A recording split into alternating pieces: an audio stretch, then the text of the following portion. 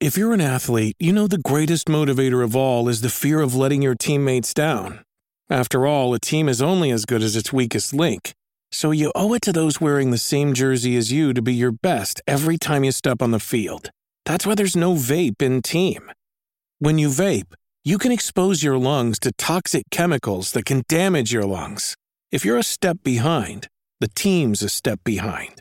Brought to you by The Real Cost and the FDA.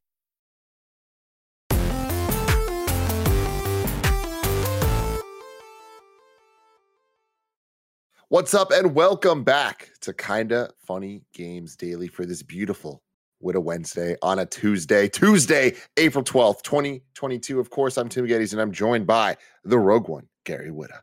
Good morning, Tim. Always a pleasure to be hosting with you. It's a nice day. Typical San Francisco day, sunny but cold. Yeah, exactly. Dude, we've been going through a lot in the last Oh my week, God, the right? weather this past week. You know what they say about San Francisco? If you don't like the weather, wait 5 minutes. My goodness. That is the truth and a half, man. It went from being the hottest day of the year to the Scorching. coldest day of the year to pouring rain to it was just We had what, scorching sunshine on Sunday and then pouring like torrential rain yesterday. All over the place. It made no sense. We were talking about this right before the show, though. You did get a little bit of color on that day. I put the lights in the background. I was hoping to make it slightly less noticeable. But my kid, my 9-year-old had her school fundraiser this weekend. It was a big like outside thing with bouncy castles and all that kind of stuff. And I spent all of the afternoon reminding her to put her sunscreen on, and then of course forgot to put any on myself. So now I actually on the Sunday night had the sunburn was so bad. It doesn't look that bad now, but it was so bad that I actually had apparently what's called sun poisoning, where it's accompanied by not only do you have really bad sunburn, but you also feel like you've got the flu, like you have flu-like symptoms. You just feel like shit. I went to bed early. It was horrible. You've ever had that? It's horrible. Oh yeah. You see how pale I am? You see this? Yeah. I mean, I'm basically my natural shade is kind of like a pale blue. Mm-hmm. It's like I have to spend 2 hours in the sun just to get to like paper white. Mm-hmm. But yeah, it's we're not cut out for this kind of weather.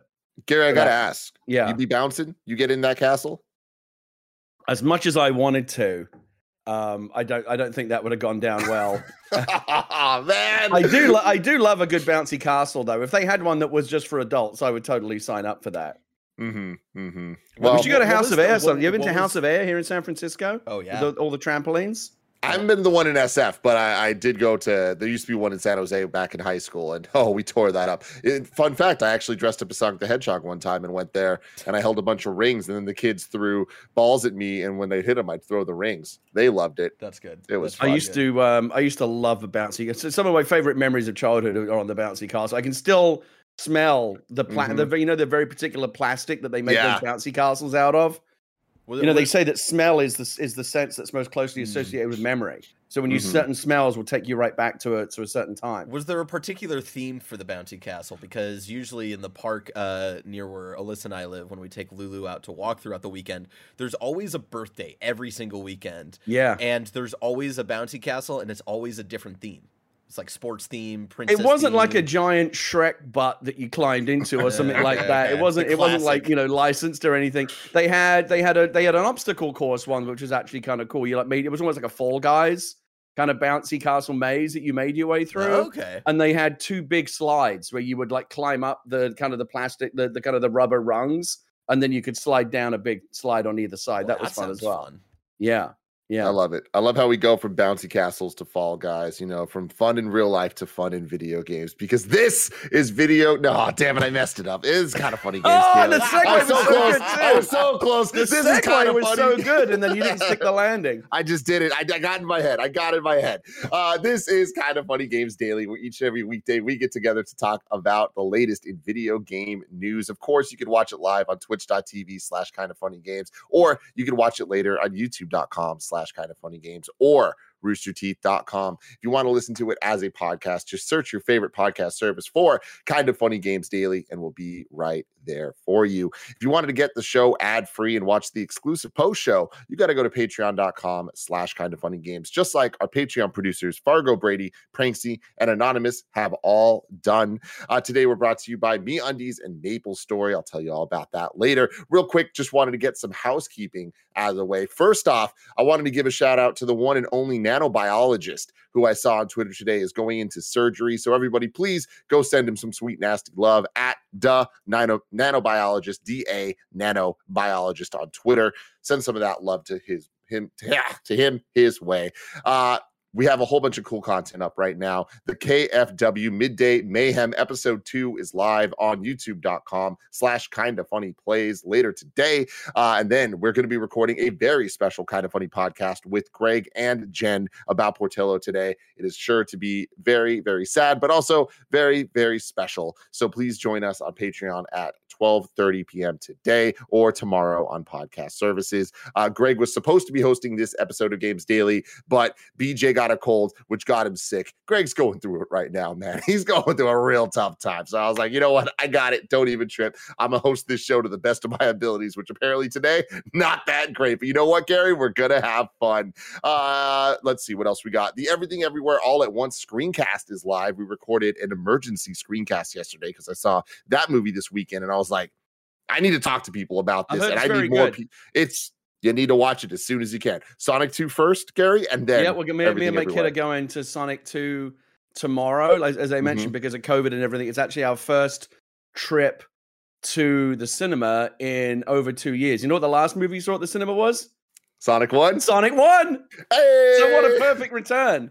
Yeah, that is fantastic to hear. But anyways, check out the screencast over on the normal places. It's cool because it includes Matt Rohrbeck and Matt Batson making his Kind of Funny podcast appearance for the very first time. And that is all of that, Gary. Let's get into what is and forever will be the Roper Report. It's time for some news. We have 5 news stories today. A baker's dozen. Starting with number one that's right up your alley, Gary. Can certain Affinity reinvigorate Halo Infinite? This is the tweet that came from them. We've been part of the Halo franchise for more than 15 years, and we're honored to say we are deepening our relationship with 343 and have been entrusted with further evolving Halo Infinite in some new and exciting ways. Join us on our journey. And then there's a link to their career page. And then a follow-up story here from Jez Corden at Windows Central says, Certain Affinity has long been a close partner of Microsoft and Xbox, having worked on Halo games for years. We have it on good authority that the studio is also contributing to other upcoming Xbox games, including Perfect Dark, while potentially also making an all-new exclusive of its own, dubbed Suerte. Today, the studio announced that it's deepening its contributions to Halo, specifically to work on Halo Infinite, which has been under scrutiny for its relatively slow pace of updates. Earlier in the year, I revealed that Certain Affinity is working on a new mode for Halo Infinite, codenamed Tatanka, and today it would appear CA has confirmed it. A few weeks ago, it was also revealed that Microsoft and Certain Affinity are working on an Xbox exclusive dubbed Project Suerte. While we had the codename and project info, it was Jeff Grubb, the homie, on his show Grub Snacks, who revealed that Suerte is a Monster Hunter-like action game and is coming exclusively to Xbox and Windows PC. Exactly what Halo Infinite's Tatanka is remains to be seen, but the rumors I've received lately point to it having Battle Royale elements in the least, complete with a shrinking arena. I suspect it'll have a unique twist or two to differentiate itself from the Call of Duty Warzones and Fortnites of the world, though. Halo Infinite multiplayer is available now for free across Xbox consoles and Windows PC, and recently received a new Season 2 announcement set to launch this May. Gary, I know that recently on the Xcast, I'm not sure if you were on this episode, but the entire topic was what needs to happen with Halo to like keep it going, keep it relevant. What do you think about this? Yeah, it was. I believe that was me and Mike last week, and I think when Paris was on the week before, we've talked about it a number of times on the Xcast, and this news just plays into this larger narrative of like what is the current state of Halo Infinite. You know, what is it now? Almost 6 months post launch. I guess there's a couple of schools of thought. One is that it's in trouble, and the other one is that this is just a normal part of the kind of the ebb and flow of development. As you'll remember, Tim, when the game first came out, it had a tremendous debut, right? People loved it. They were really enjoying it. People were just thrilled in this day and age that it was an online multiplayer live service game that just worked out of the gate. There were very few technical issues. It all seemed to work. And even that is considered like, oh, wow, like what a treat, what a novelty, a fucking online game that works on day one. Like that's how low our standards have fallen. There were some gripes about the battle pass and progression and things like that. And then, but for the most part, people were just loving it. And, won multiplayer game of the year awards and basically a great honeymoon period that it had. And then things started to kind of level off a little bit and the gripes started to get worse.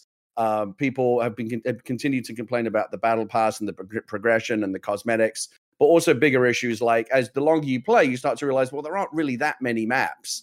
And this is actually one of the reasons why I kind of fell off playing it. I was like, oh, really, this map again? Like I would kill for a bit more variety, both in terms of the maps and the game modes. And after a couple of months, I just kind of felt like I was listening to the same. When you first like a song comes out that you love and it's an absolute banger and you can listen to it constantly, but after a while you've just like had enough of it. I think that's that's kind of where Halo got to. And at the same time, it wasn't just a case of like it feeling a bit samey. Like people had legitimate concerns about it, about the progression, about the variety.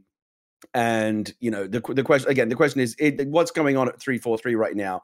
Is it are they in crisis panic mode, like trying to get this game back on an even keel, or are they kind of sitting back going, nothing is fucked, dude, like we got this, don't worry, season 2's coming, we're bringing all these extra resources in, it's going to be fine. And if there is an ebb and flow from really good debut to then it starts to go down a bit, is season 2 now going to put them back on the upswing? We'll know soon enough. It doesn't seem like they've added a tremendous amount to season 2. I think, what is it, like 2 new maps and 1 new mode, something like that. It's not a whole lot, but there's also like a million other little quality life fixes and all those kind of things add up. There's certain Affinity news. I saw it this morning. I don't know too much about what that's really going to mean for this, but it clearly demonstrates that, they're committed to, it's Halo, right? They can't just, it's not like Anthem where they just go, you know what, this didn't work, let's walk away. They can't shut up shop on this thing, right? They have to. Halo has to work, and I think it will, and I think it can. And like I said, tremendous debut, leveled off a bit. I think there's probably an upswing coming. It's always like this, right? Games kind of level off, and then the new season reinvigorates things, and especially now in this season pass model, whether it's Fall Guys or Fortnite or whatever it is, people always come back for the new season. So I think there is a lot riding on this season 2 and beyond. Yeah, it's interesting thinking about Halo and its place in the industry, and especially Infinite's place in the industry, where it's not the same video game internet world that it was back when Halo 2 and Halo 3 were popping off, and what live service meant back then was completely different. And I mean, people weren't even calling it that then, but the idea of the playlist constantly being updated, and like even Halo really kind of innovating matchmaking to begin with, and all of that, like anybody that was playing Halo multiplayer back then has extremely fond memories of the experience and how long that experience lasted. Like the only thing I can relate it to even would be like Counter-Strike, like the 1.6 era, where every single person I knew was playing every single night. And then when it like did this on consoles, it was just such a big deal. But for Halo Infinite to come out and have the moment that it did last year, so much of it due obviously to things like Game Pass and just the ease of access to the game, it having that giant launch and it just working, like you said, was so huge for it. But I do think that kind of worked against it in a way, because now people are judging it for its fall off and all that. And I think that's a conversation we're going to be able to look back on in a couple of years and really kind of redefine what success means for these games in different ways. Like we've seen now that anytime an Xbox game comes out, because of Game Pass, it has astronomical numbers in its first weekend or two. Right. And don't forget the multiplayer was free whether you had Game Pass or not. Exactly. Yeah. They really did a good job of getting this into as many people's hands as possible, because they believe in it, because it's a really good product. But there is that drop off, and I feel like that kind of is fuel for a lot of the more negative tinged headlines, and that just kind of like sours the conversation around it. But when you really look at the group of people that were playing, they also did have their issues with it. Like they were having so much fun with the game itself and the gameplay, but there just wasn't enough. And like you were saying, I know I've talked to Mike and Andy a lot about this. Like it really was the idea that it's not that there weren't enough maps, is that there weren't enough maps of the different types. arena-based maps. There weren't enough big team battle maps. So now that they're adding some more maps, I feel like it's not too little too late, but it is too little at this point. And I feel like season 2 doesn't seem to be that swell of content that people kind of are looking for to really give Halo its moment that it had last year, right? And there's a lot of conversation to be had about should they have just waited to release the game with the co-op with more elements like finished and complete. At this point, I don't really know. I do think that would have helped. I don't think that would have solved the problems we're talking about right now. But I do think that to take all of that and put it in the framework of certain Affinity growing its team and tripling down on Halo being something that they're working on is very exciting. They're a group of very talented people over there, and I don't think there was a chance of them giving up on Halo Infinite at this point. I think that it was in way too good shape to do that. It is not an Anthem situation. Like this, not only is it a bigger franchise, it is a great iteration in a big franchise. Yeah. And it's too big to fail. They can't let that happen. Yeah, they just can't. If they lose Halo, like that is very, very, very. And by the way, I don't think we're anywhere near that. I mean, I don't know. No. It's not. I think Halo. I can say Microsoft doesn't put out numbers, so it's hard to say. But the thing about this, I think it gets amplified a little bit because it plays perfectly into this kind of media narrative, not just in video games, but in the broader kind of media spectrum of how the media loves to. They call it tall poppy syndrome, where you basically you build something up so that you can then knock it down. Basically, the media loves these perpetual cycles of rise, fall, and redemption. Halo came out and it's fantastic, and then 3 months later they need more clicks. So it's like, oh, but now Halo's bad and people don't like it. I'm not saying they're manufacturing that story. That's what's happening, but I'm saying the media loves that. And so those are the kind of, because that keeps the story fresh. It's good, it's bad, it's good again, and we see this perpetuated all over. I think, by the way, the Halo honeymoon was somewhat helped by the fact that all the other competing shooters around it over the holiday season failed, right? What was it called? Vanguard sold a lot of copies, but nobody liked it, right? Battlefield 2042 was just an abject failure. And here comes Halo, which is actually the only good shooter of the 3 big branded ones that holiday season. Plus, it's free. Plus, they shadow dropped it. Plus, it was genuinely really, really good, and everyone flocked to it. It was it was almost impossible for them to come in with such a high debut and not have some kind of drop off. But they definitely did engineer that, obviously unwittingly, but by not having great progression, not having, a great battle pass system, and just not having enough maps to sustain people over the long term. Again, for me, it was a really steep drop off. I was playing it every free minute of the day. I was staying up late. I was getting up early in the morning to play it. When I wasn't playing it, I was thinking about playing it. I went and got like controller grips for my controller because I thought it would help make me better at the game. Like, I was all in. And then just one day, I was like Chris Cooper in Adaptation, done with fish. I was just done. I was just done. I was like, I don't want to play anymore. There was just some moment where I was just done. Now, having said that, I just in talking to Mike on Xcast last week about, he was reading off the notes, the dev blog on what season 2 is going to bring. I'm like, I don't know, maybe I'll go back in and play. I will go back and play season 2 because I know that if I give it another try, the fundamental mechanics that got me into it the first time will still be there, but hopefully with a lot of the fixes that kind of got me to that point where I didn't want to play anymore, more variety, more maps, more game modes, and quality of life fixes are not sexy, but they are some of the most important fixes you can make, and they do add up when you make a bunch of them. So I'm interested to see all of that stuff. Yeah, totally. And I do think you were talking about like the second wind or whatever. I don't think it's going to necessarily be season 2. I think, of course, we'll see an uptick in people coming back, but I do think that it is going to be not too far away. Like, I'm hoping that season 3, maybe at worst to season 4, is when we're really going to get a culmination of a lot of what people are asking for, because Halo has a couple things that we know are coming. One thing we actually officially know, and one thing that, like, if you know this industry at all, is going to happen. One of them being Forge mode. That being brought into Halo Infinite is going to be absolutely huge, because that is such a creator-focused thing that gets people excited and gives people, you want new modes? Here's new gameplay modes, man. You can literally create whatever you want, and there's going to be insane people out there that make stuff that people are absolutely loving, because the Infinite engine is fantastic and it's fun to just play in that sandbox. So having more things to do, I think, is going to be great. But the other thing is going back to the well and just bringing back old maps. Like, people want more arena maps. Guess what? Give them Hang 'em High, give them Lockout, and they're going to be very, very, very happy. There's no no drug more powerful than nostalgia. And when you add that to, it's not just nostalgia for like reference, remember this sake. It's it for, hey, yeah, that's a very gameplay. Here's that. That's again. A very easy well to draw from, right? Remastering old maps, and it's not. I'm not saying that's a bad thing.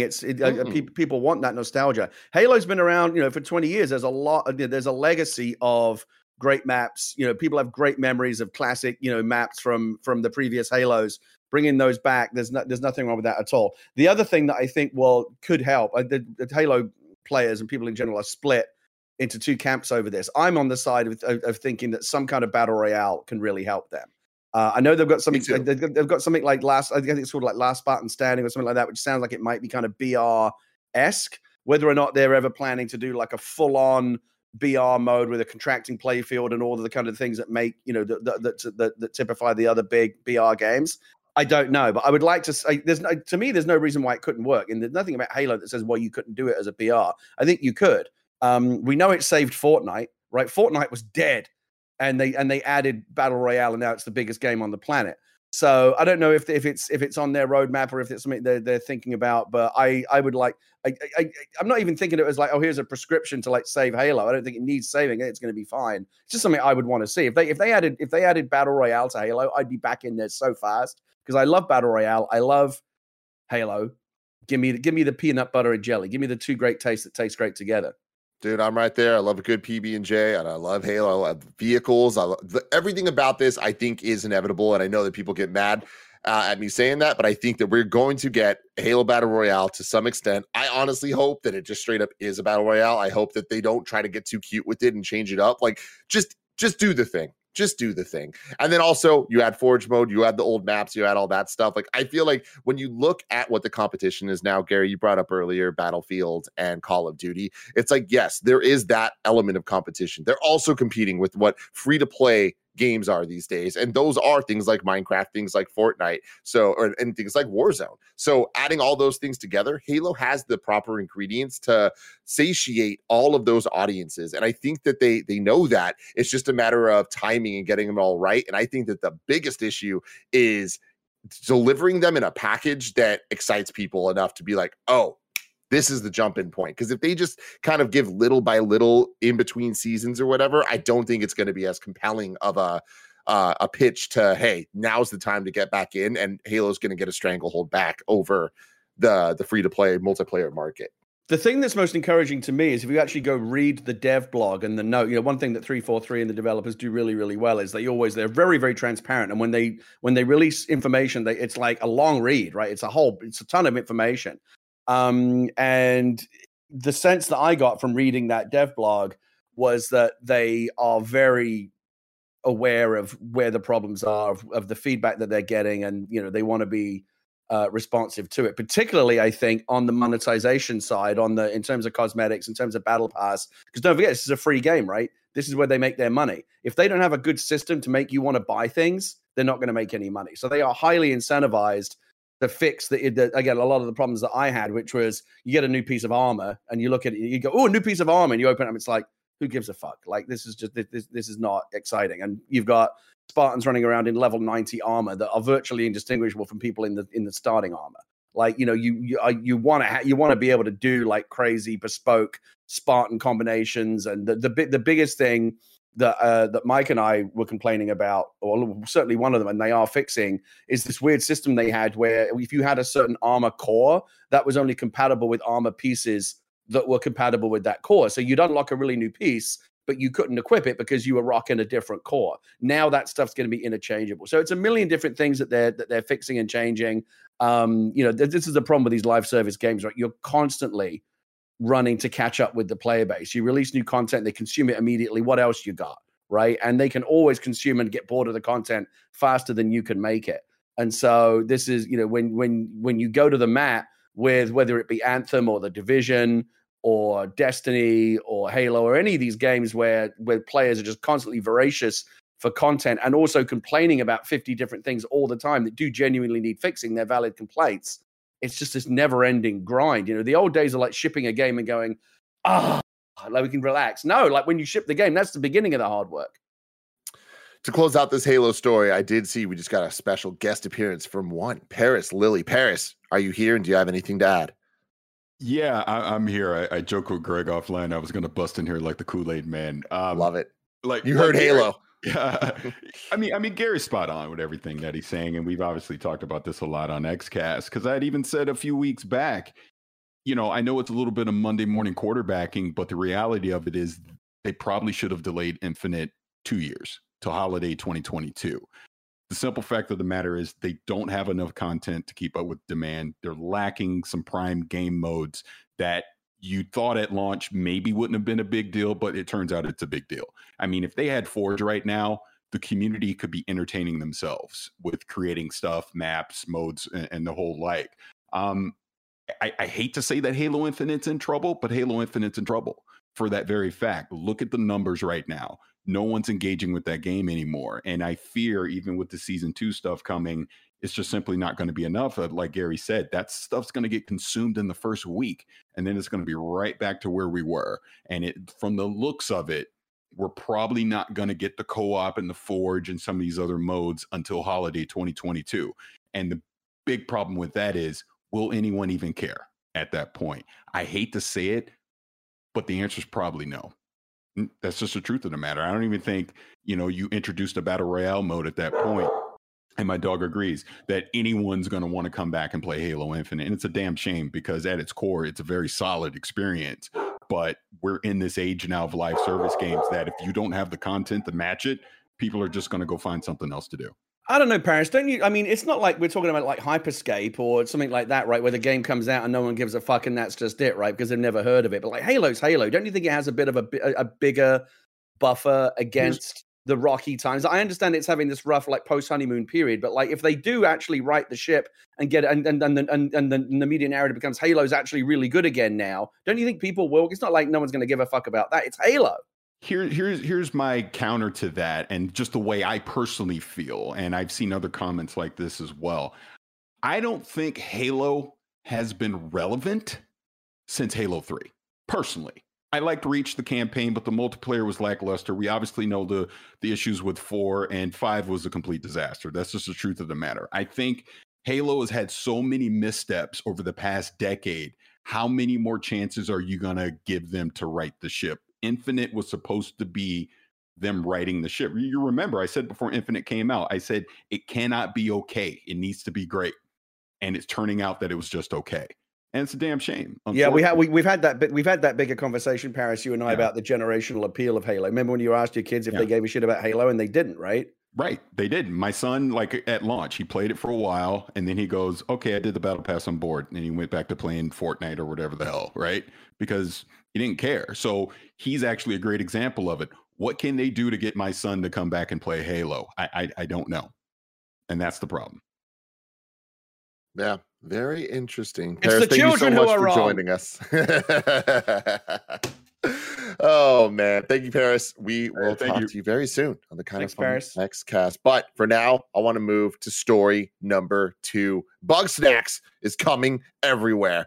DLC previews are also out. Here's the press release. Young Horses are thrilled to announce today that their whimsical snack-catching island adventure Bugsnax will be arriving on Nintendo Switch, Xbox Series X and S, Xbox One, Windows 10, and Steam on April 28th for $24.99 US with a 20% off discount.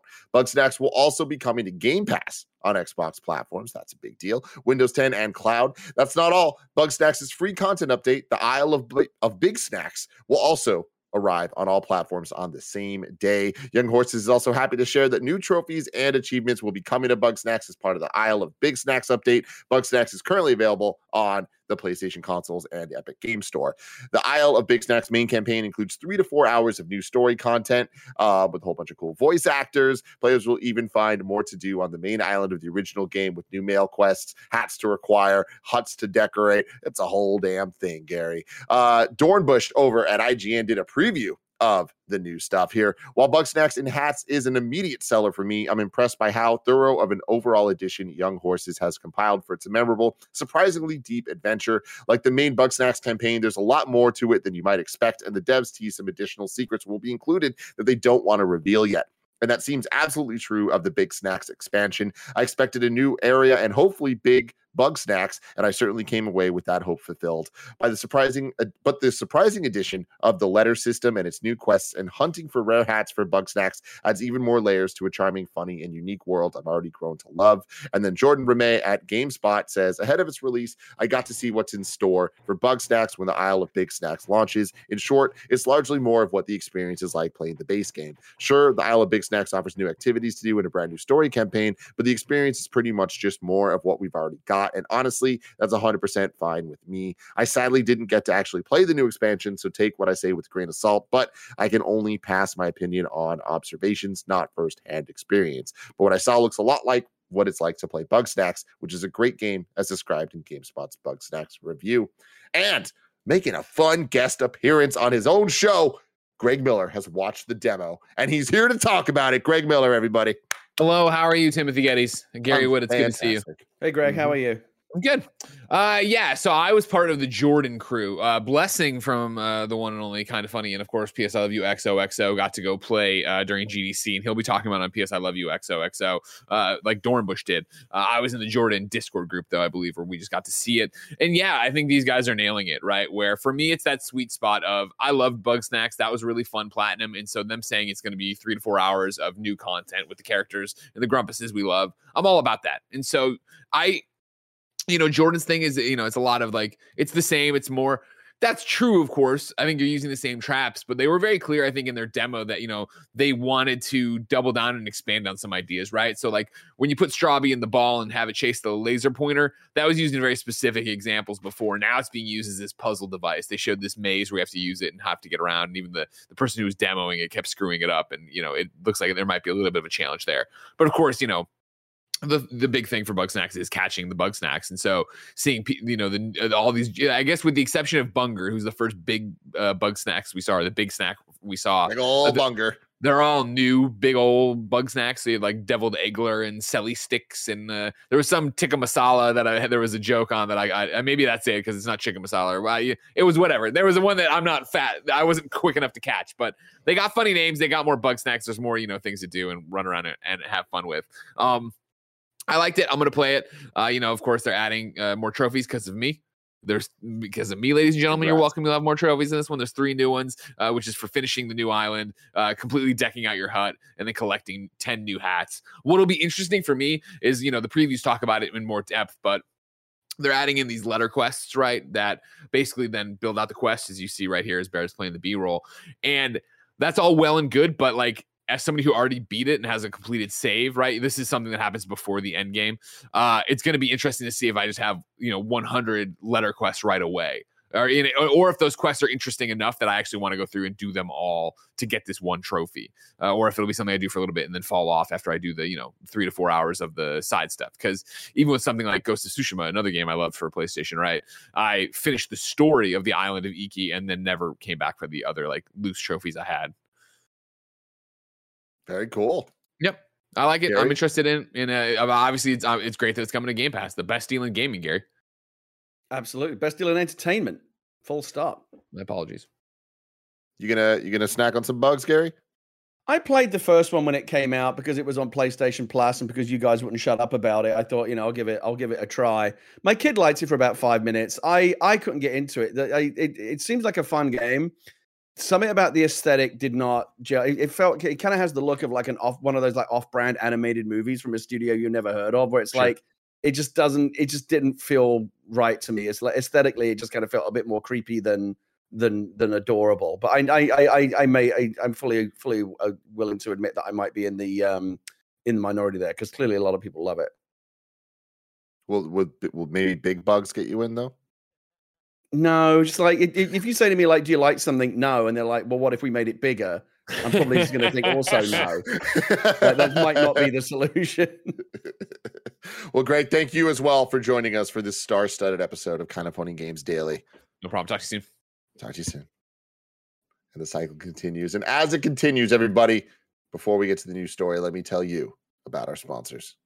This episode is brought to you by me, MeUndies. I love MeUndies. You guys have heard me talk about MeUndies for years at this point. I'm always wearing the MeUndies shirt, the MeUndies lounge pants, the MeUndies undies, the MeUndies socks. I can go on and on and on. If MeUndies putting out a product, chances are Tim Geddes is wearing them. The MeUndies membership is literally designed to make your life easier with free shipping and returns on every order, savings on virtually everything they make, exclusive sales, and early access to their newest stuff. There's kind of no reason not to join. Get super soft undies, bralettes, or socks shipped directly to your door and live a more comfortable life knowing you always have what you need at your fingertips when you step out of the shower. MeUndies has a great offer for all of you. Any first-time purchasers, you can get 15% off. For a limited time, if you sign up for their free-to-join MeUndies membership, you can get 25% off your first membership item.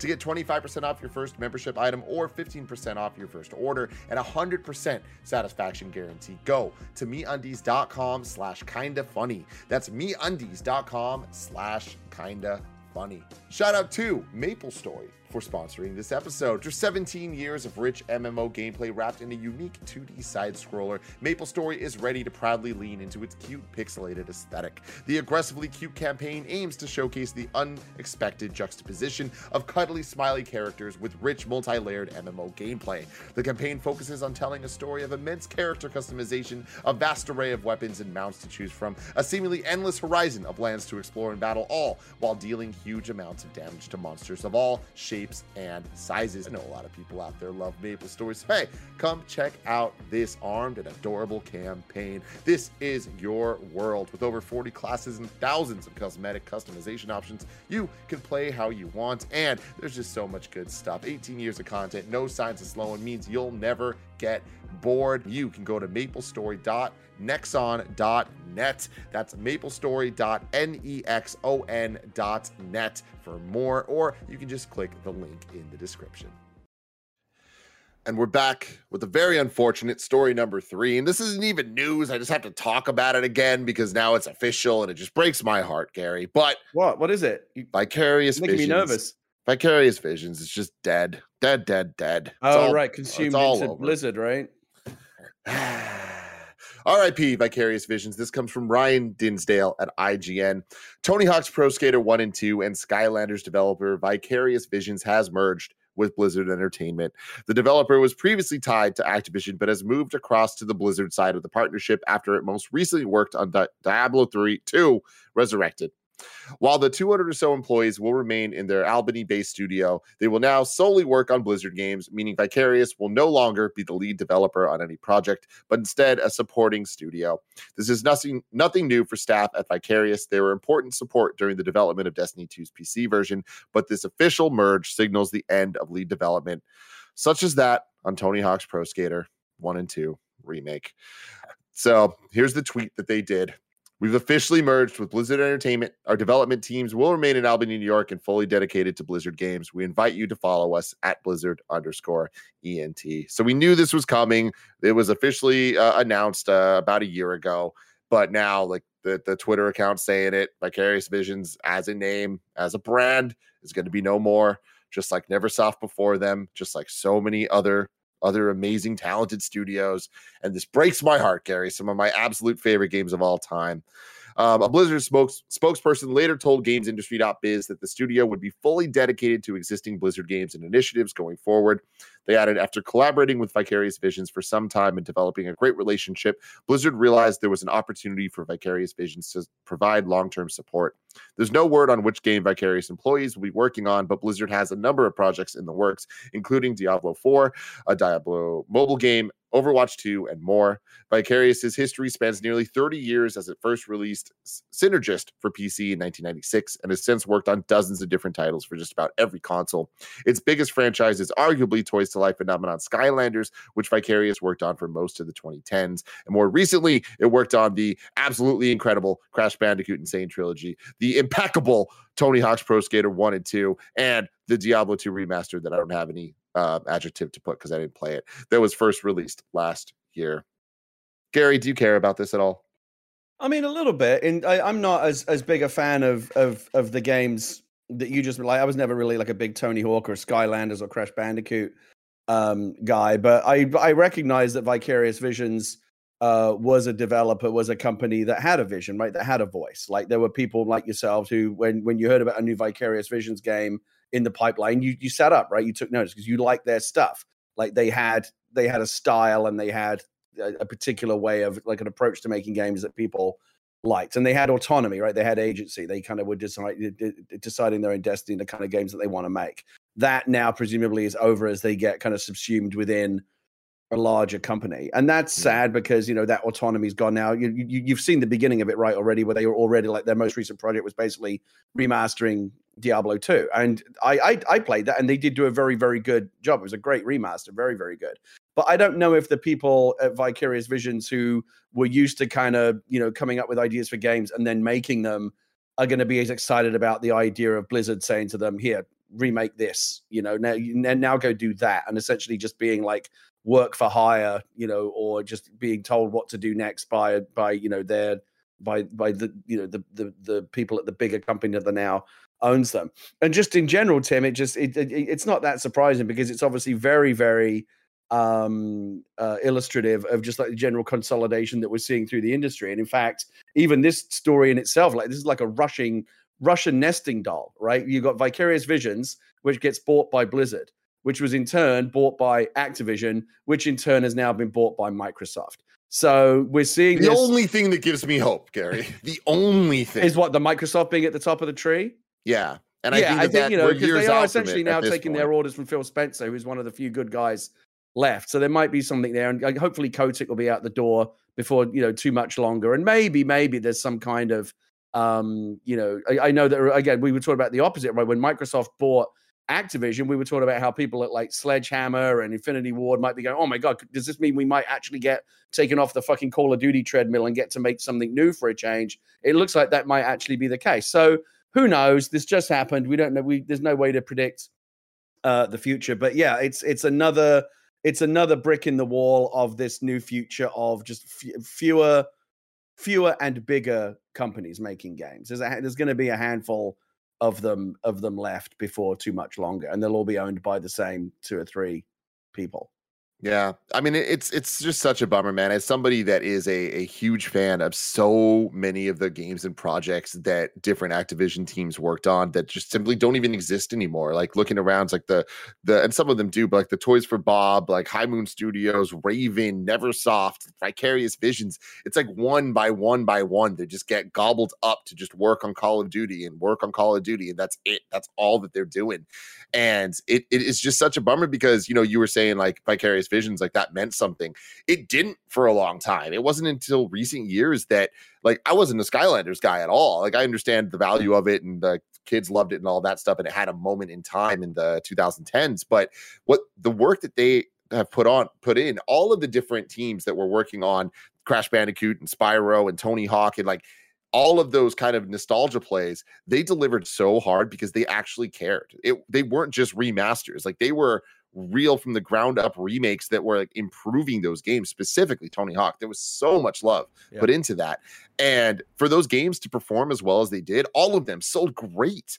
It is just sold great, were critically beloved, and the fans actually loved them. And then to lose it to Call of Duty was such a bummer. And here we are in this place where, sure, I'm fingers crossed hoping that at least there's a potential chance that in a couple years, Phil Spencer and the team at Xbox will be like, what do you guys want to make? And that they're going to be like, I want to make Spyro 4, a game that I feel like was inevitably going to happen and that they have earned. Like we got to see Crash 4. We got to see hopefully a new Tony Hawk that was good. Like it just is such a bummer to me that we're now in this like stalemate where because of the Microsoft deal, they can't even move forward with those plans if they wanted to until everything's said and done. So we're looking at 2025, 2026 to maybe get back the momentum that they've built up the last couple of years. Yeah, and they were like earning that like attention with, especially with Tony Hawk's Pro Skater 1 and 2, right? Like it was really that and the Crash trilogy remake that was just like, okay, like we got to pay attention to this developer because they put so much passion into these nostalgia plays and to know what the hell they're doing when they bring these things back. It's not just like a cash grab for cash grab's sake. They are putting a lot of love and heart into it. And so it was exciting, especially with the release of Tony Hawk's Pro Skater 1 and 2 of like, what the hell what are they going to do next? Are they going to do a different franchise? Are they going to add on to Tony Hawk and stuff like that? And it's just like right when they were coming up for like their their kind of junior outing when it came to their development kind of life after Skylanders, right? It was just like it was sad to see them get cut short because they were really coming into their own. I forget, Tim, is Toys for Bob in the same? Toys for Bob was the Crash 4 team. Yeah, are they in the same spot right now where they're getting like kind of sucked in by Blizzard or Call Everyone of Duty? is. Yeah, that's all of them. Fucking sucks. And it sucks because like all the different groups were just kicking ass, and like Gary, it gets a little complicated, but essentially what was happening is these teams were remaking or remastering the classics, and then they would put those out. They would nail it. Everyone would love it. And then they would get their chance at a new iteration. And that's how we got Crash 4. Like, they're like, oh, we want to make a new game. And we're finally starting to see these new games by these super talented teams. And then we're just never going to get that chance. And it's just such a bummer in every single way. And it bums me out because I've interviewed and talked to tons of developers and even like business people, like the CEO-y types of these companies over the years for countless video games. And it is so rare that I heard the type of love and passion that I heard from these specific teams that we're talking about. They loved these projects and they cared so much about them and about getting them right. And then all of this is just such a bummer on top of all the even worse news of all the abuse and everything at Activision and all of that. It's like, it just sucks, the bullshit that they all had to go through and are continuing to go through. So I don't know. I'm upset about this. Well, I fucking hate this. And I'm hopeful that one day it'll all get fixed. Well, as you say, Tim, I think the silver lining is the fact that now it is Microsoft and Phil Spencer at the top of the tree calling the shots. And Blizzard, I think, really suffered under Activision's ownership and under Bobby Kotick's leadership, if you can call it that. Like Blizzard's reputation took a massive hit from being the blue chip company it once was, basically kind of like the Pixar of video games, to now, being a developer with, a very kind of mixed reputation. And that's a tragedy. I mean, I was editor of PC Gamer in the 90s when Blizzard was like, as soon as you hear Blizzard was doing something new, like you paid attention immediately. Mm-hmm. And now it's like people are a bit more skeptical because, they've had some duds. And I think that is a product of, the Bobby Kotick, the cynical cash grab machine that you just talked about. There's no company out there that's more of a cynical cash grab company than Activision. Look, they every single golden goose they've ever had, they've killed it, right? Whether it be Tony Hawk, whether it be fucking Guitar Hero, like just keep making them. Let's keep making them until people are fucking sick of them and they don't want to buy them anymore. And I think Call of Duty was going down that road as well. We talked about it earlier. Like Vanguard sold a lot of copies, but nobody liked it, right? And it's a product. In World War II again. Really, do you not have any other fucking ideas? And they don't, because they have to come up with something every single year. And it's exhausting creatively. And I think that the Call of Duty games continue to sell well only because it's now basically become a habit. It's basically like Madden. People just buy the new one because like that's what it's ingrained in their behavior. But I think Call of Duty was on, I know we kind of like, I'm off on a tangent now, but I think it was on the road to ruin. And one of the first immediate really positive steps that we've seen is Phil Spencer taking it off that annual treadmill and saying, you know what, we're just not going to do it this year. We're going to push it a year, give developers more time to breathe and get it right. And maybe in the long term, free up some of these other studios to do more interesting stuff than just, make every other third Call of Duty game. Like, who's excited about that? Like, it's hard to get excited about this stuff. So it's going to take time, I think, for all the poison of the Bobby Kotick years to be leached out of Activision, and for the patient to kind of return to full health, and for hopefully the Phil Spencer stroke Xbox Microsoft vision or approach or leadership to something that I think is like creatively more healthy to kind of filter down to everyone, and to the people at Vicarious Visions. Maybe they get to do something more interesting. It's going to take a while, as you said, but I do think that is the silver lining, is that at least all of this isn't in service of Kotick and his avaricious vision anymore. Yeah, absolutely. Moving on to story number 4, and like just full disclosure, Greg prepped this show and I just came in last minute to host it, so I'm having a real good time reading through these things for the first time. I love this headline, everybody. Still work to be done on Cyberpunk. It's just the headline. This comes from Rhiannon Bevan at thegamer.com. Everything about this brings me immense joy. Cyberpunk 2077's recent version 1.5 update was a huge step up, bringing the game closer to what was promised at launch. With free trials and big sales taking place since then, it's clear that the studio saw this as something of a soft relaunch, trying to bring in new players who gave the game a miss in 2020. But despite all the work that went into the update, CD Projekt Red isn't done with Cyberpunk just yet. On a recent live stream, Quest director Paul Sasko confirmed that the team is still actively working to improve Cyberpunk. Sasko says that they are very aware that there is still work to be done to the game and that he's personally improving Quest daily in order to bring it more in line with audience expectations. We're still improving the game because we're all aware that there is work to be done. We're very happy you guys liked 1.5, and that gives us more incentive to work for you guys because you show your appreciation for it. That's as much as I can tell you. We're working on stuff for you. Like, I'm literally daily reviewing Quest, talking to people about stuff, so it's happening. He also hinted that an expansion might not be far off and is actively being worked on now. However, like the other future updates, he can't discuss this in detail right now. I cannot tell you anything about our future plans, but I can assure you that we're working on expansions. We're working on stuff for you guys. Cool. Yeah, absolutely. There's still a long way to go. I do think the 1.5 release, like you said, they're trying to kind of position it as a soft launch, was helped a lot. Again, as many people have said, the 1.5 version with the next gen iterations was really the game that should have shipped, back on the original launch date, right? Or they should have waited. That's what regardless of the date, they should have waited until they could have shipped that version at least, which was at least playable and didn't have any of the serious issues. Again, Cyberpunk, we'll still be talking about it in 50 years. Like, as an object lesson, one of the most catastrophic launches in video game history. But again, like Halo, too big to fail, right? They couldn't just walk away from it, right? They had to fix it, both in terms of recouping their investment and also just in terms of their reputation. Like CD Projekt's a company that I think has, or at least had, it's been diminished somewhat by Cyberpunk, but a tremendous reputation. People are still excited about the next Witcher game. The Witcher games, remain incredible. And Cyberpunk was this weird blip that they had.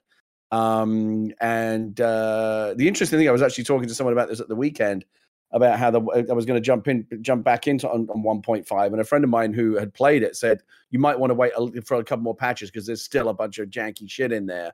And so that it's easy for me to do. I've got a massive backlog. I'm just happy to wait until the game comes out. But my heart really goes out to all the people that bought it. Can you remember how big the hype was, Tim? Oh yeah, remember the hype? It was off the charts, and when it still scratches my head that they ever thought that was shippable. Like, that's a sacking offense. Whoever eventually pushed the button and said, "Yep, ship that." How does that person still have a job? Come on. Really crazy stuff, man. We'll have to see if they finally bring it all together for Cyberpunk. But let's end the day with story number 5. Nintendo is expanding. It's building. This comes from Ethan Gatch over at Kotaku. While the rest of the video games industry is consolidating, Nintendo is spreading out. The Switch manufacturer has finally responded to massive moves by competitors Sony and Microsoft by announcing a $39.8 million land deal to break ground on a new R&D office, whatever it takes to finally port Mother 3. Along with the R&D investments and capital investments, Nintendo believes acquiring and utilizing this land will carry an important role on reinforcing its R&D. The company wrote in its announcement today. Last month, Nintendo revealed the Switch had finally outsold the Wii with over 103 million hybrid handhelds currently out in the wild, but it still considers the console to be in the middle of its life cycle following 2021's OLED hardware refresh. On the back of that success, Nintendo's last year outlined plans for major investments moving forward. What will this new building be called? In classic Nintendo fashion, its current working title is Corporate Headquarters Development Center Building Number 2. However, the company said it won't be completed until sometime in 2027. If everything goes according to plan, the SimCity-looking structure will have taken less time to build than Breath of the Wild 2. I appreciate you a lot, Ethan, here. Wow. The new office will be located right next to Nintendo's existing headquarters in Kyoto, Japan, and will be built on a 107,000 square foot site, which previously hosted a foundation support factory and disaster prevention center. For comparison, that's roughly the size of 2 football fields. The roughly 6,500 person company currently has 4 other offices in the country. Last year, it announced its former card manufacturing plant would be turned into a Nintendo museum. Cool stuff. Yeah. I'm all about this. Love seeing Nintendo expand more, just giving more options to more people working on dope games that I hopefully will love. I'm actually excited about, even though it's not a sexy thing in itself. Oh, they bought some land that they're going to, put buildings on. They basically, Nintendo's getting bigger, right? Is basically they're going to be doing more stuff. And as someone who, like, if you ever listen to me on these podcasts over a length of time, you'll know that I love Nintendo. Nintendo's probably my favorite company in the video gaming business. There's no one else like them, right? There's no other company out there like them. Microsoft and Sony are very, very similar in so many ways, similar hardware, similar approaches, similar audience, and they're constantly kind of, nipping each other's heels and doing their own thing. But it's like, they're basically almost identical companies in terms of the hardware and their approach to games.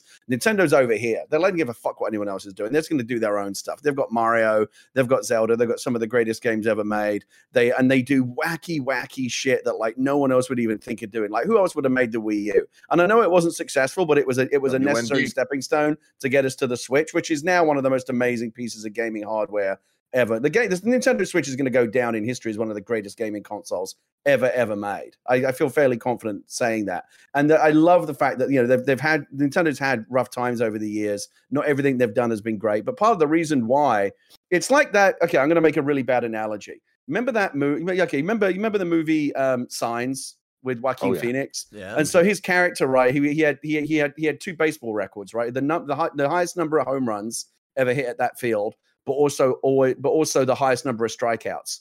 And remember the reason why is because like he could not swing at a pitch, right? Swing away. He had to swing for the fences every single time that a ball was pitched at, no matter what it was. And that's what Nintendo does. They always swing for the fences. Like it was going to do every time they try to do something, they're going to try to do something nuts and wild and spectacular. And they do a lot of stuff wrong. And and this is the thing. It's like this weird kind of abusive relationship. I love them to bits, but they also drive me crazy. Like like if there's a Nintendo story in the news, it's either they did something amazing or they did something so bizarre and boneheaded and we can't even begin to understand why they would have made that decision, whether it be online or the way they price something or the way they bring games to market. They drive me fucking crazy, but I wish I knew how to quit them, right? They're just they just do so much amazing stuff all the time. There's no one else like them. The video game industry would be so much poorer without them. And so if they're buying land and building a new building, which means Nintendo's going to get bigger and there's going to be more Nintendo stuff in the future, brilliant. Love it. I think I love you so much, Gary. I have loved you for many, many years. I don't know that I've ever loved you more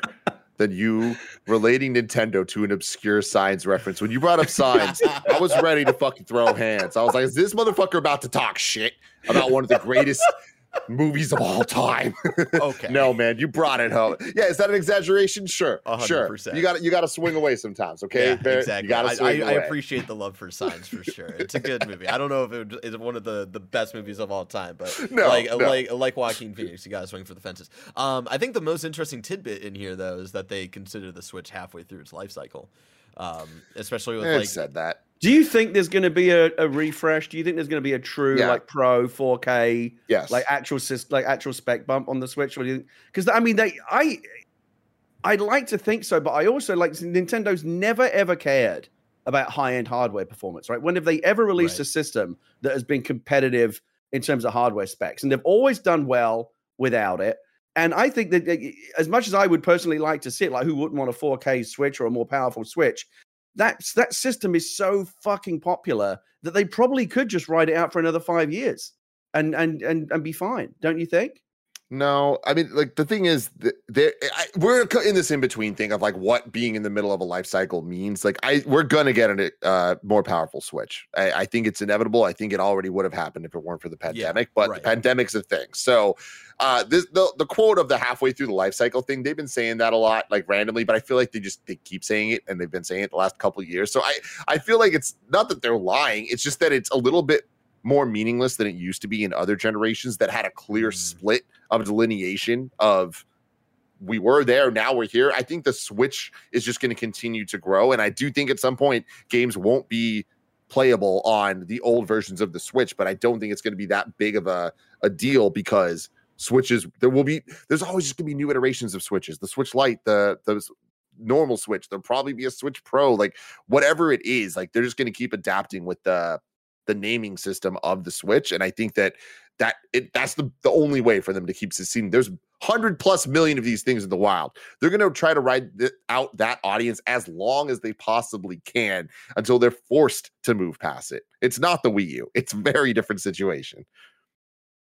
Yeah, I think you may well be right. And I think that, while it's certainly true historically that Nintendo's never cared about keeping pace with bleeding edge hardware. They've always released systems that are just good enough to play the games that they want to play. It's always been a bit of a problem with third-party games, and with third-party Switch stuff, we've seen like for every now and again you'll see stories like, oh wow, this actually runs really well, or like better than you would think on the Switch, right? Well, but then there's also for every story like that, there's another one where a third-party game is like, yeah, don't get the Switch version. That's the one that really struggles. So they're already kind of like at that cusp, and you're right, that will probably become more noticeable as third-party development and AAA games get more and more ambitious. It's going to be harder for them to be ported to current Switch hardware. I'm just saying, if Nintendo only cared about like its own games, which have never been like super hardware, like they could continue to make Mario and Zelda and Kirby games for like another 5 years on the Switch, no problem. It's how much do they want to keep pace with AAA development from third parties and making sure that ecosystem remains healthy. I mean, I don't want to go too long on this because we're already running long, but I don't like they clearly don't care. Like if they cared about third party things for any real reason, like we would see a difference in their hardware. They don't, and the sales numbers show that, and it all just is kind of like trying to keep the third parties happy. Look at the best selling Switch games any month. It is not the big AAA releases. It is Nintendo games, right? And maybe third party games designed for the Switch. Games that stick around on the top 10 for years, right? Like Mario Kart 8, isn't it still like it's never been out of like the top 10 like selling Nintendo Switch games. So yeah, they have fuck you money in that regard. I do think that they probably care more than they used to at least in terms of like indies and other things like that. Like part of what makes if you said to me, like convince me on buying a Switch, I'd probably lead with all the amazing first party Nintendo games. But then I would also, as a secondary point, I'd say like unlike previous Nintendo consoles, it actually has really good third party games on it as well, like really good indies, and there's like actually a ton of really good games. It's not all shovelware like it was on the Wii U. So that has definitely been, I think that reflects the fact that Nintendo does care more about relationships with, they don't necessarily care about getting like every EA game or every Ubisoft game. That's the thing though, Switch. I'm talking about when I say third party, I'm specifically talking about the top 10s of the PlayStation and Xbox. I'm talking about the NBA 2Ks, the Call of Duties, the Battlefields. Those aren't on Switch. And if they are on Switch, and they do just fine without them. Yeah, totally. But aren't you making the argument for that? For then that's part of my argument for why I don't think there would be or would necessarily need to be a more powerful Switch. Because the only reason to make the Switch more powerful would be to run those kind of games, which we just said Nintendo don't really care about. Yeah, the thing is, they don't need to.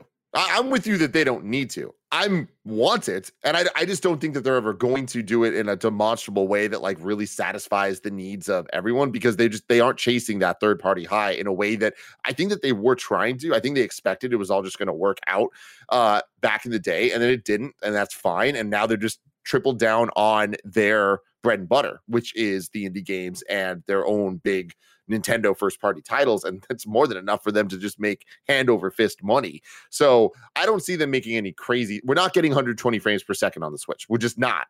But will we get 60 frames per second?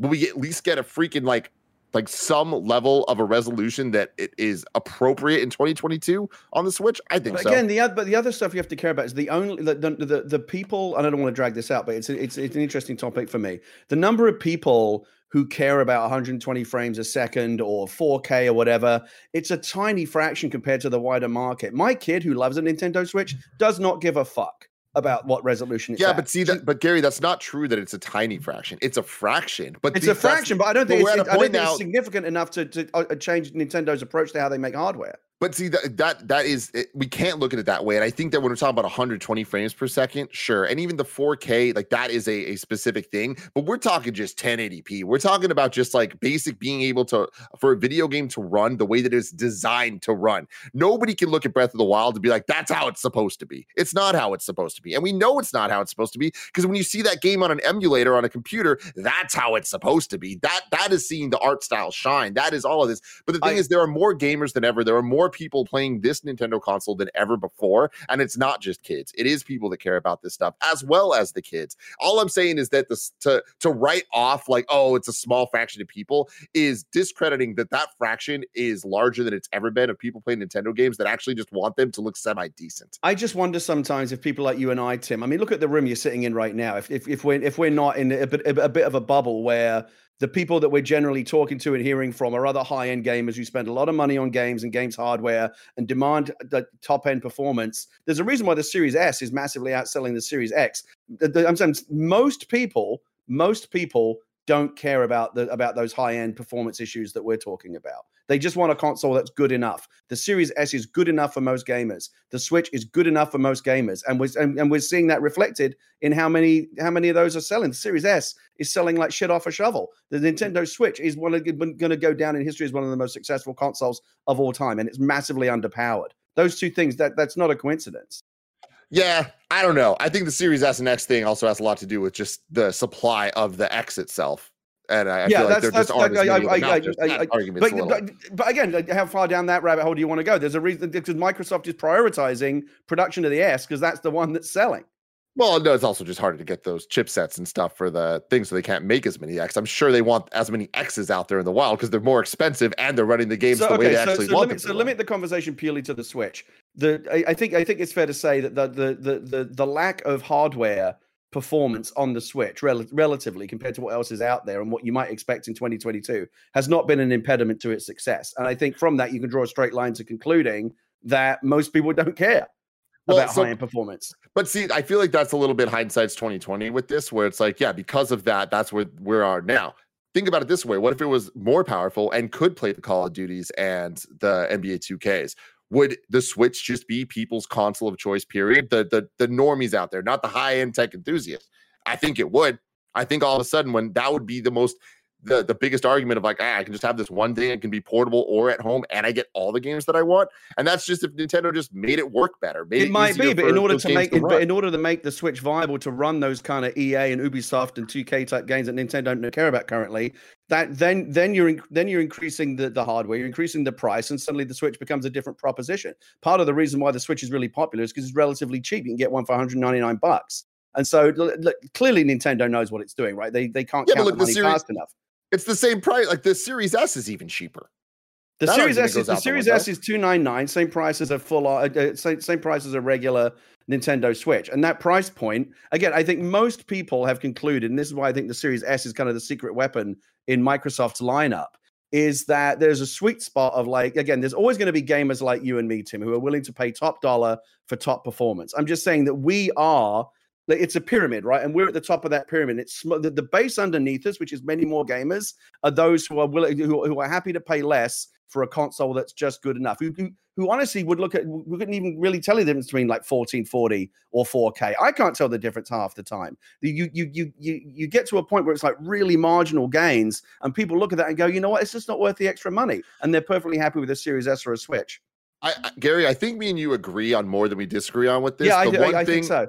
The one thing I do disagree with you on is that we are the top of the pyramid. I think that we represent somewhere closer to the middle of the pyramid, and that's the argument I'm trying to make. Who's above you? Look at the room you're sitting in. I understand. Okay, fine. Maybe in my particular case here with that, I am up there. But even that, no. We're talking about Nintendo here. These aren't going to be products that are like multi-$1,000 investments. They're at most a couple $100s, and sure, that is limiting, but that's why I'm saying it's in the middle of the pyramid. There are people out there that would buy any iteration of the Nintendo console that comes out, no matter what it is. Of course, whether or not there's an upgrade, that's going to happen. Those diehards are not the top of the pyramid. Those diehards represent a big chunk of Nintendo's audience, and sure, it might not be the majority of it, but it is a much bigger chunk than it being just like the elite. It's not an elite conversation. I think we're arguing over like percentages here, but I think we both fundamentally agree with this with the point that's being made.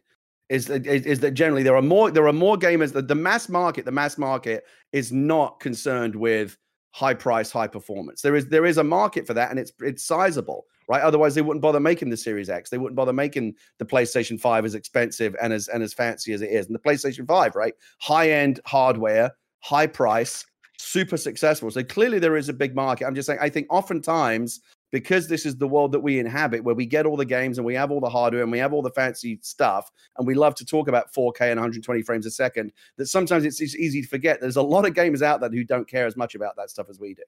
There are. There are also a lot that do. There also are a lot that do. But, Gary, finding out that if Nintendo's actually going to ever give us what we want is so far away. If I want to know what's coming to mom and grop shops today, where would I look? Oh, my God, I thought we were done. We're not even finished with this podcast.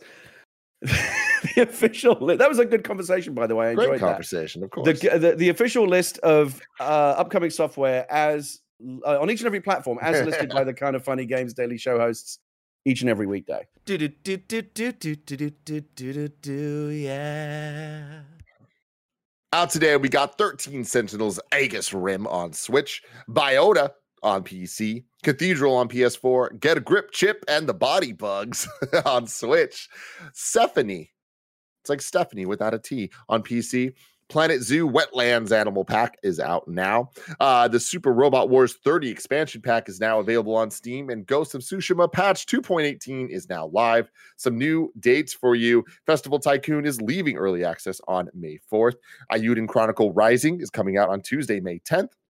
On every system imaginable. Capcom reports Capcom Arcade Second Stadium's bringing another 32 arcade classics to Switch, PS4, Xbox One, and PC. And Sansan will be a free download with this collection, and pre-orders/early purchasers of Capcom Fighting Collection will also get 3 Wonders as a bonus at launch.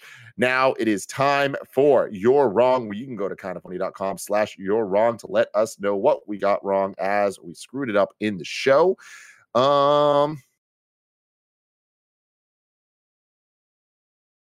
Did we get anything wrong?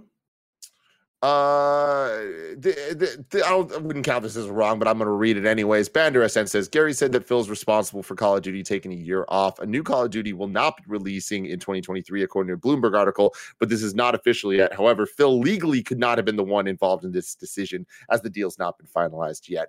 So while that's technically true, I do still think that like the idea of what we're saying here is that Phil understands it shouldn't be an annual. So we're saying that Bobby Kotick's suddenly having a come to Jesus moment and changing the business model that he's adhered to for over a decade now. Shortly after there was a change of leadership above him, that was a coincidence. Well, the change of leadership hasn't been implemented yet, so they're just trying to, be clear that Phil probably wasn't directly involved with making that decision. Phil definitely wasn't involved. He legally can't be involved in that yet. Oh well, if it's not legal, then I'm sure it didn't happen.